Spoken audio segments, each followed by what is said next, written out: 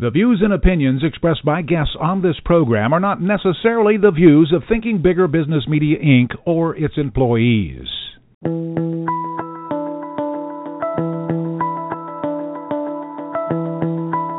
Welcome to Smart Company's Thinking Bigger Radio. Get the inside scoop on how America's most successful business owners transform their entrepreneurial vision into reality.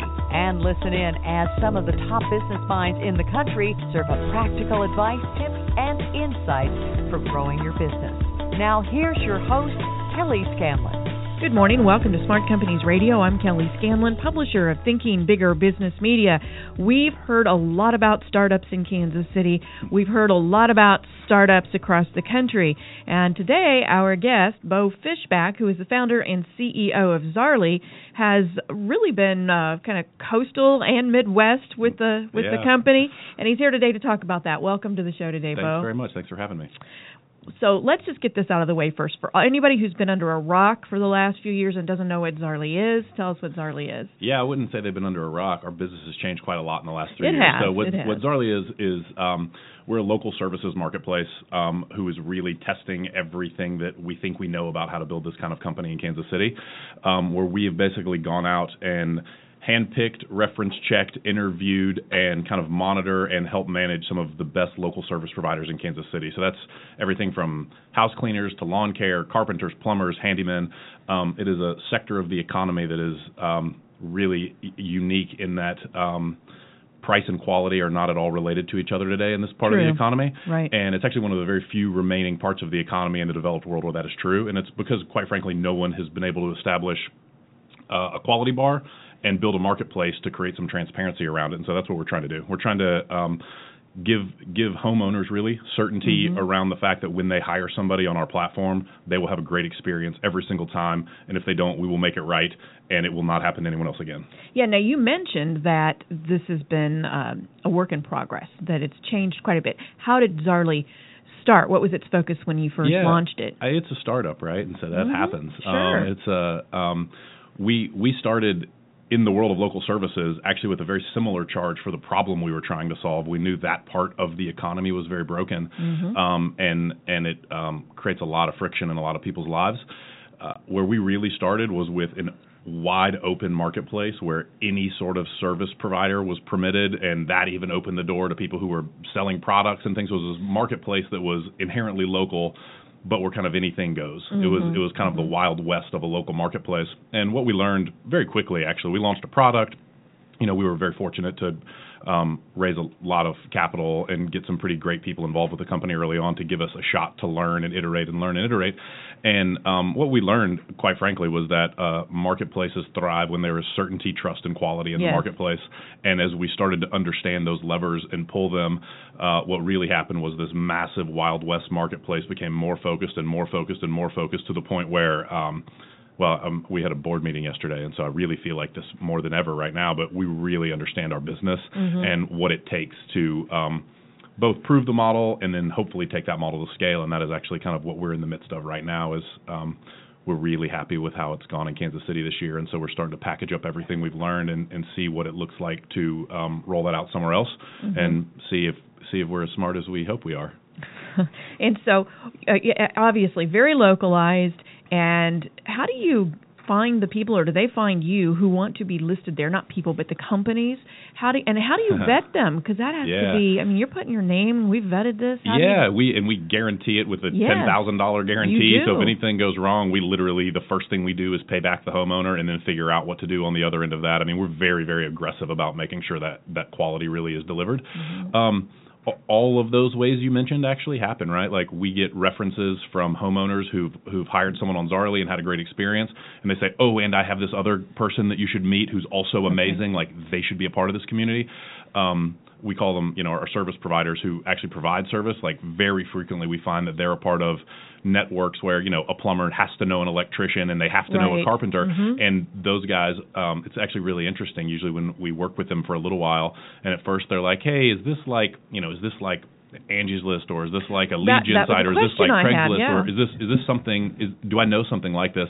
And what we found is it doesn't take us very long now in the first 30 or 60 days they really start to realize that, well, we're building something quite different and special, and then all of a sudden we start to get introduced to all their friends. Sure. And they're like, hey, I've been doing this for 25 years. This is the best guy in town. You should give them a call. And those kind of, it's a largely referral-driven network. That said, we do have organic submissions that just come through. They hear about us on the radio or something like that, and they apply. We kind of treat everybody the same coming in the door, which is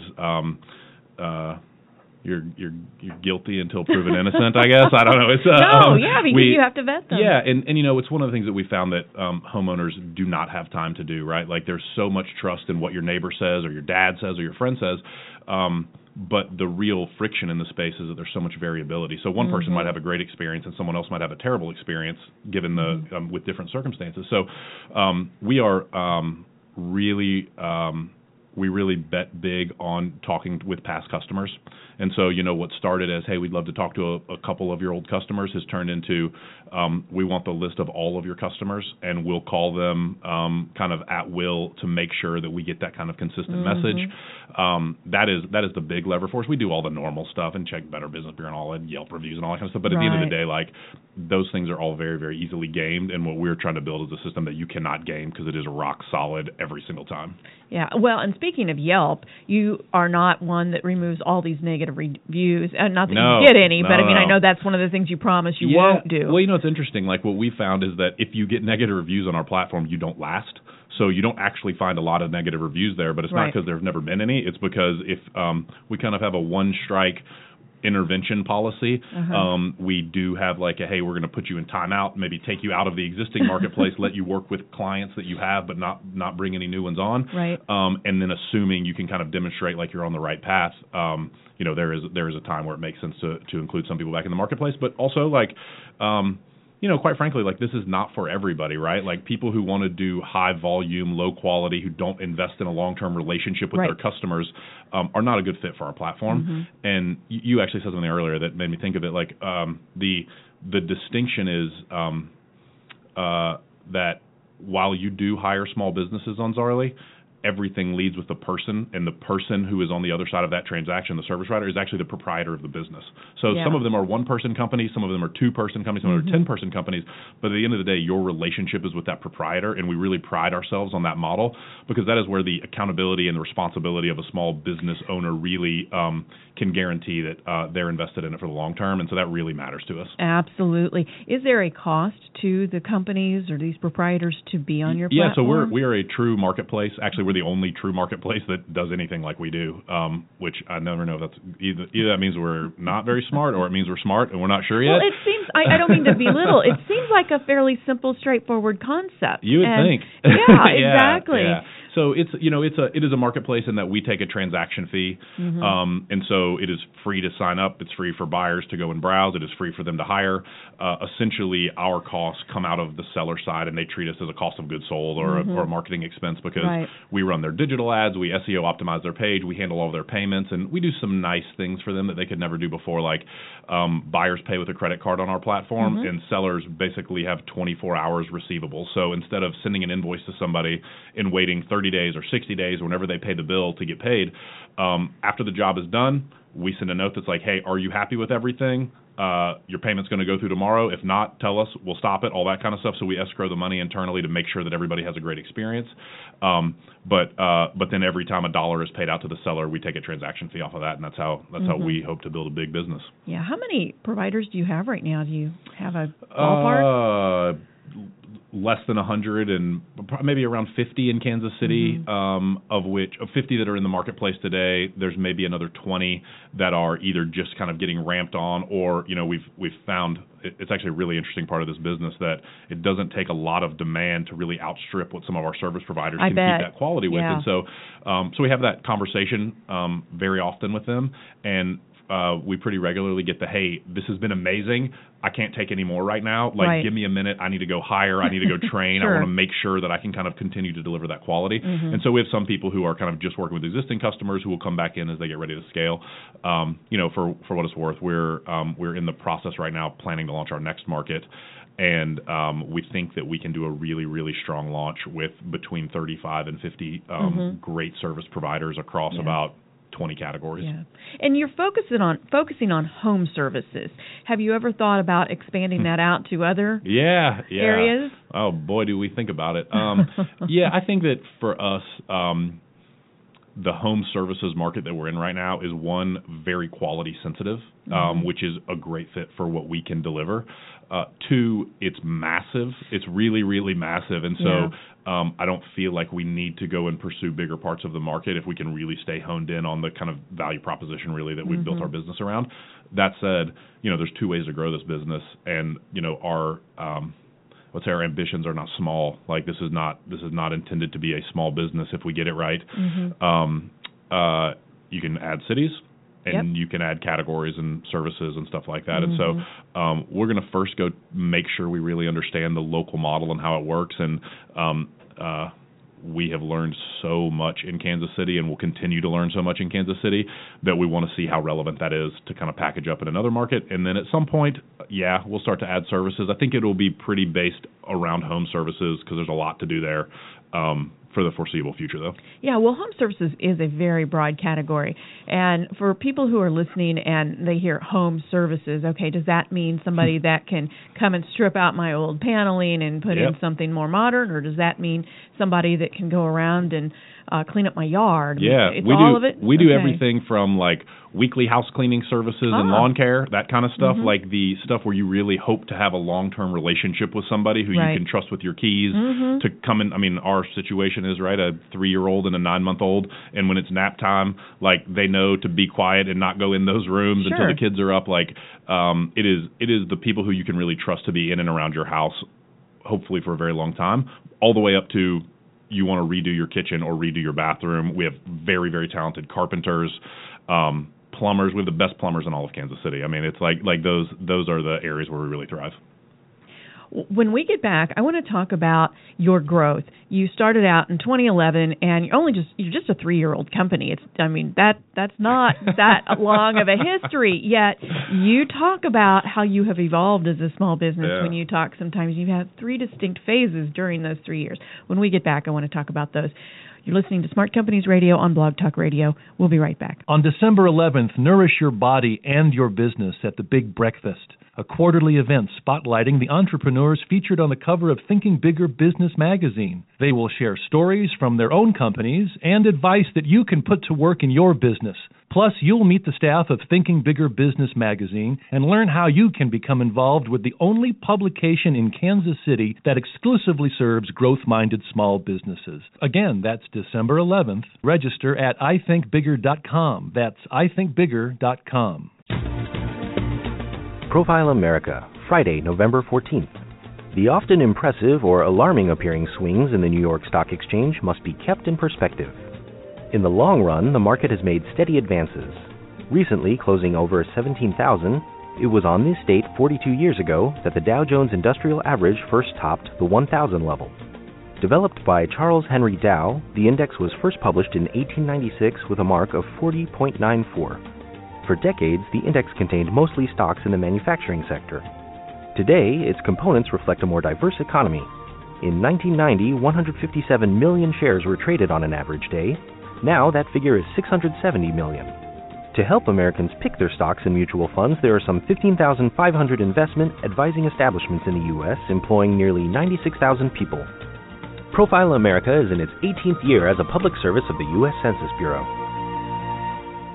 It's the smartest party of the year. Thinking Bigger Business Media will turn a spotlight on some of the city's most innovative and forward-thinking entrepreneurs with its annual Smart Companies to Watch party Thursday, December 4th from 5:30 to 7:30 p.m. at the Downtown Marriott Hotel. Hors d'oeuvres, including a carving station, and drinks will be served. Sign up for this year's party today at ithinkbigger.com. That's Thinking Bigger Business Media's annual Smart Companies to Watch party, December 4th. Register at ithinkbigger.com today.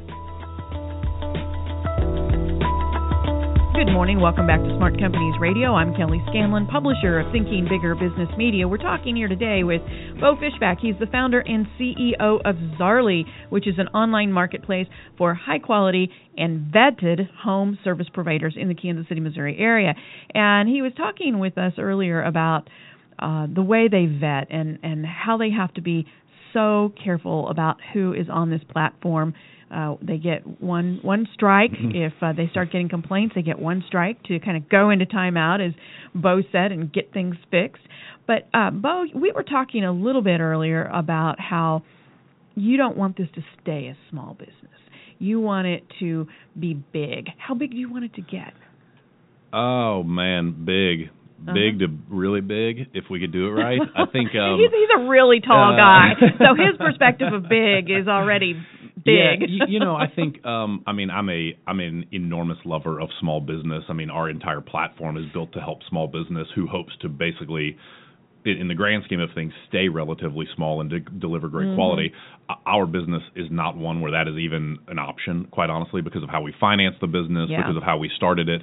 It is, one, not an option for us, but it is also was chosen to not be an option by me kind of out of the gate. My previous job, I was the head of entrepreneurship at the Kauffman Foundation here in town, and I think that my appreciation for how small businesses work and how you can build something that can scale kind of on top of that, I maybe just have a little bit of a unique perspective because I've seen so much of it, and I think that it is a huge opportunity that nobody has taken advantage of right now. In the last 3 years, it's turned out that I'm not the only one who thinks that. Our space has gotten very, very crowded. There has been hundreds of millions to billions of dollars invested in companies who are kind of trying to solve the same problem as us. And so it's going to most likely be one or two big winners, and no one else is going to make it. And so you kind of got to go big if that's the kind of market you're in. So you're talking about an eBay-sized platform, perhaps? Yeah, I mean, we set out from day one to build something, maybe learning a lot from what eBay did, so much to the point that, when we built the list of the 3 people in the world who we would most like to get involved with our company, Meg Whitman, who built eBay, was number 1 on that list, and she's on our board now. We had her on our board in the first 90 days of our existence, and so she's been here for the whole ride, and I was actually with her yesterday at HP, where she's the CEO now, and it has been just invaluable to learn from her, both eBay perspective as well as Procter & Gamble and Hewlett-Packard. I mean, she's just she's an amazing, amazing person if you're in my shoes to learn from. Yeah, to be able to get that kind of a buy-in, she must have seen something that she thought you were doing right or were going to do right. But how does one, I still want to ask you about your 3 years and how you've evolved as a small business, but before I get to that, how do you even get something like this off the ground right now? For the last few years, as a matter of fact, as I said earlier, tech startups are really hot right now. Yeah. And how do you even get to the point where you are with the kind of capital that you've gotten, with the kind of connections to a Meg Whitman? You don't have a lot of time to get your ducks in a row when you're shooting out of the gate. Yeah, it's interesting. How do you do that? I believe pretty deeply that startups, especially in this world that we work in, are as unique as the people who go and build them. I mean, there is not one path, I guess. Our path was particularly unique, and some of it was just driven by good timing. We actually came out of a startup weekend, which is like a weekend hackathon, and like that is not a place you go to build and launch a company. I did not go there to build and launch a company, but when you hit a nerve that you can really see that there's, 1, a big problem, and 2, an appetite to solve it from a lot of people, you can either choose to ignore that or go. And we chose go pretty aggressively. And so, on the heels of that, just a lot of what happened was because of people who we'd known and worked with in the past, and I'd worked with a lot of great people in the startup world who believed in me enough to basically invest blindly to help us get going. And the first few versions of what we built was impressive enough that we were able to do a pretty big capital raise and get somebody like Meg involved. I remember the first time I ever met Meg. I remember we were 10 minutes into the conversation, and she said, I've got chills because I've seen this story before, referencing eBay. And you never know if that's right or not, but God, if you're in my shoes, that makes you feel good about kind of like what you're working on. And, frankly, it's a massive, massive market that is very, very broken. Someone is going to fix it, whether it's us or someone else. And so if those forces kind of come together in any way, you've got a shot to really get it off the ground. Our particular case was kind of the perfect storm. And hopefully we can really turn it into something special. That's a really nice segue into the question that I said we would come back with, and that is, you've been in business since 2011, and you've already defined 3 distinct growth phases that you've gone through. And the first one you said it was a hyperlocal real-time meta marketplace. Yep. What do you mean by that?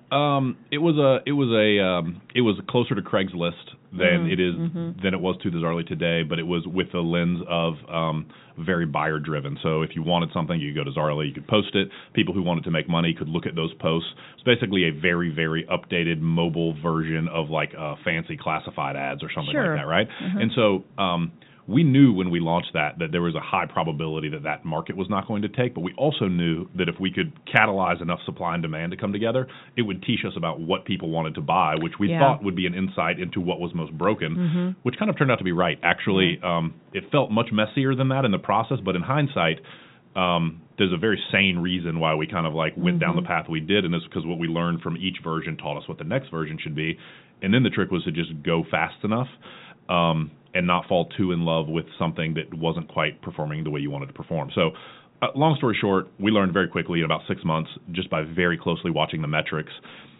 that where we were most proud of our business was where we delivered really high-quality experiences. And so we started to walk down the path of how would we provide more of those experiences. So we started cherry-picking the best people out of that first marketplace who had repeat buyers, who people sent us thank you notes after they hired them. And we kind of called them and said, hey, what can we do to help you turn this into something more, which was the birth of Storefronts, which is essentially what Zaarly looks like today, but without the home services focus. So it was storefronts, but for kind of anything where we could find a very high-quality service provider.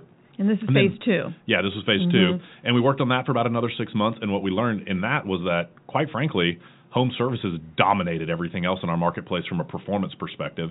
And as we started to double down on that sector of the marketplace, it just meant that the product got more refined, the way that we onboarded and reference checks got more defined, and what it came down to is simply prioritization of if we're going to overserve and really deliver an amazing experience for that community, it was going to come at the cost of some of the other things we were doing, and so we just kind of pared it down, and that took us really to where we are today.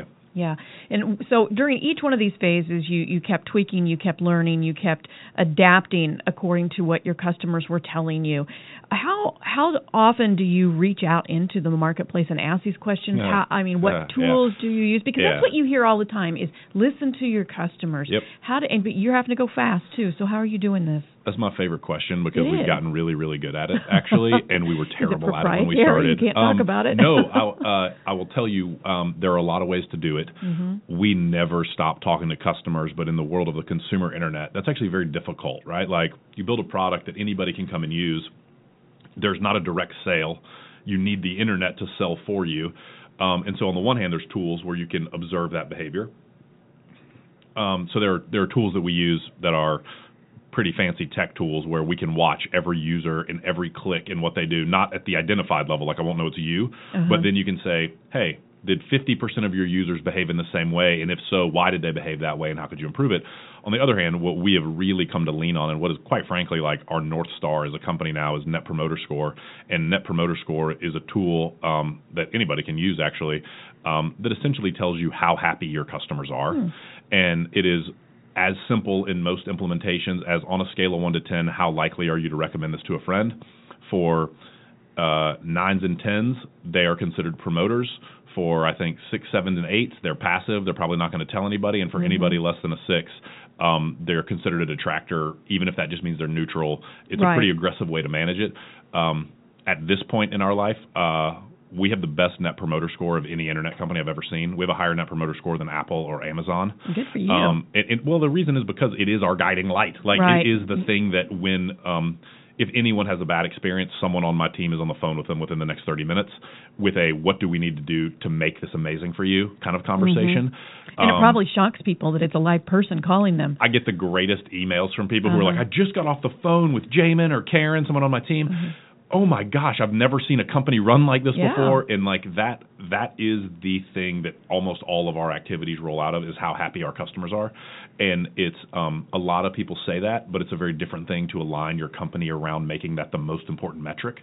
And so we've really come a long way on that. I'm very, very proud of what we built on that front. And for what it's worth, in our board meeting yesterday, Meg, that's one of the slides in the board deck is like our Net Promoter Score for repeat users, our Net Promoter Score for new users, and Meg just like sat on that page for 5 minutes and was like, "This is amazing! Like this is the magic that we need to figure out how to go and scale." Yeah. In the startup community, the other thing that you hear about, you talked about speed, but related to speed, too, is fail fast. Yeah. If you're not going to make it, fail fast. Obviously, you're doing some things right. You're tweaking as you go. But how do you know whether or not to, maybe it's just around the corner, another little tweak could be the answer. How do you know when to throw the towel in and just say, okay, start over, do something different? Probably one of the two hardest things to get right in startups. I mean, essentially, it's what your job is. Your job is to answer that question well, and how do you know not to give up too early, but how do you know when to make a move? I will say definitely from experience, even when you're making what ends up to be the right decision, those are just really, really hard conversations to have. Honestly, the smaller your team is, the easier it is to do it. If you get too big and you're having some of those conversations, they're paralyzing to an organization.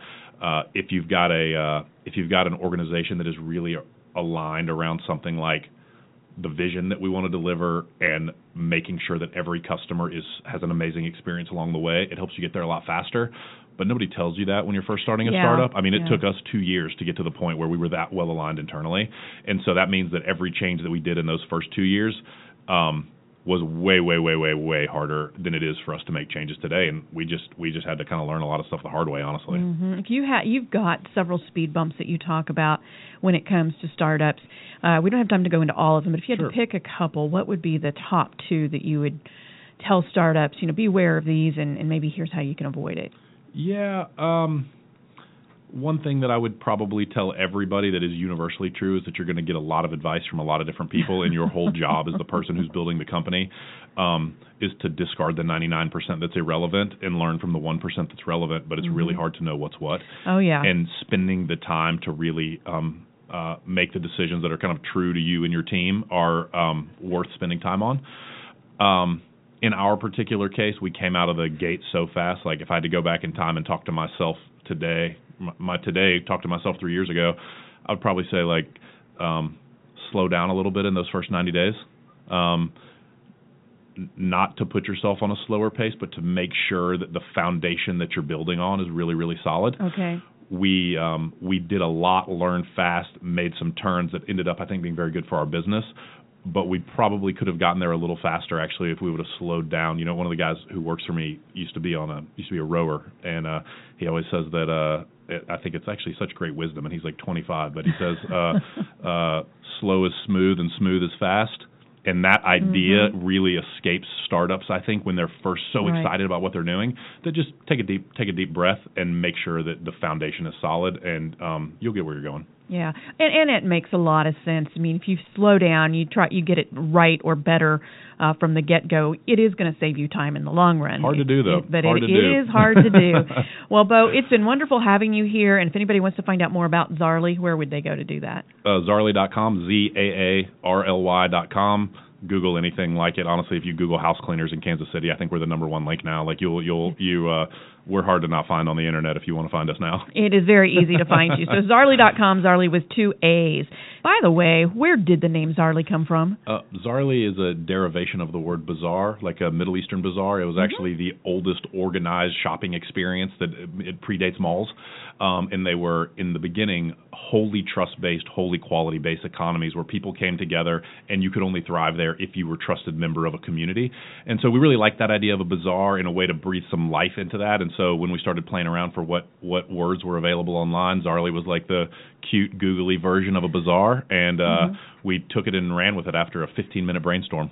Fascinating. It works. Thanks so much for being here. Thank you. And if you'd like to learn more about how to grow your business, please visit our website at www.ithinkbigger.com. Follow us on Facebook, Thinking Bigger Business Media, or on Twitter at ithinkbigger. Have a great weekend. We'll see you next week.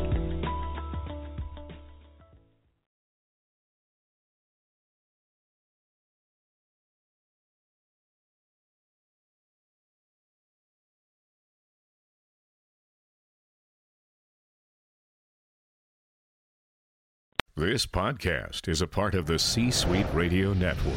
For more top business podcasts, visit c-suiteradio.com.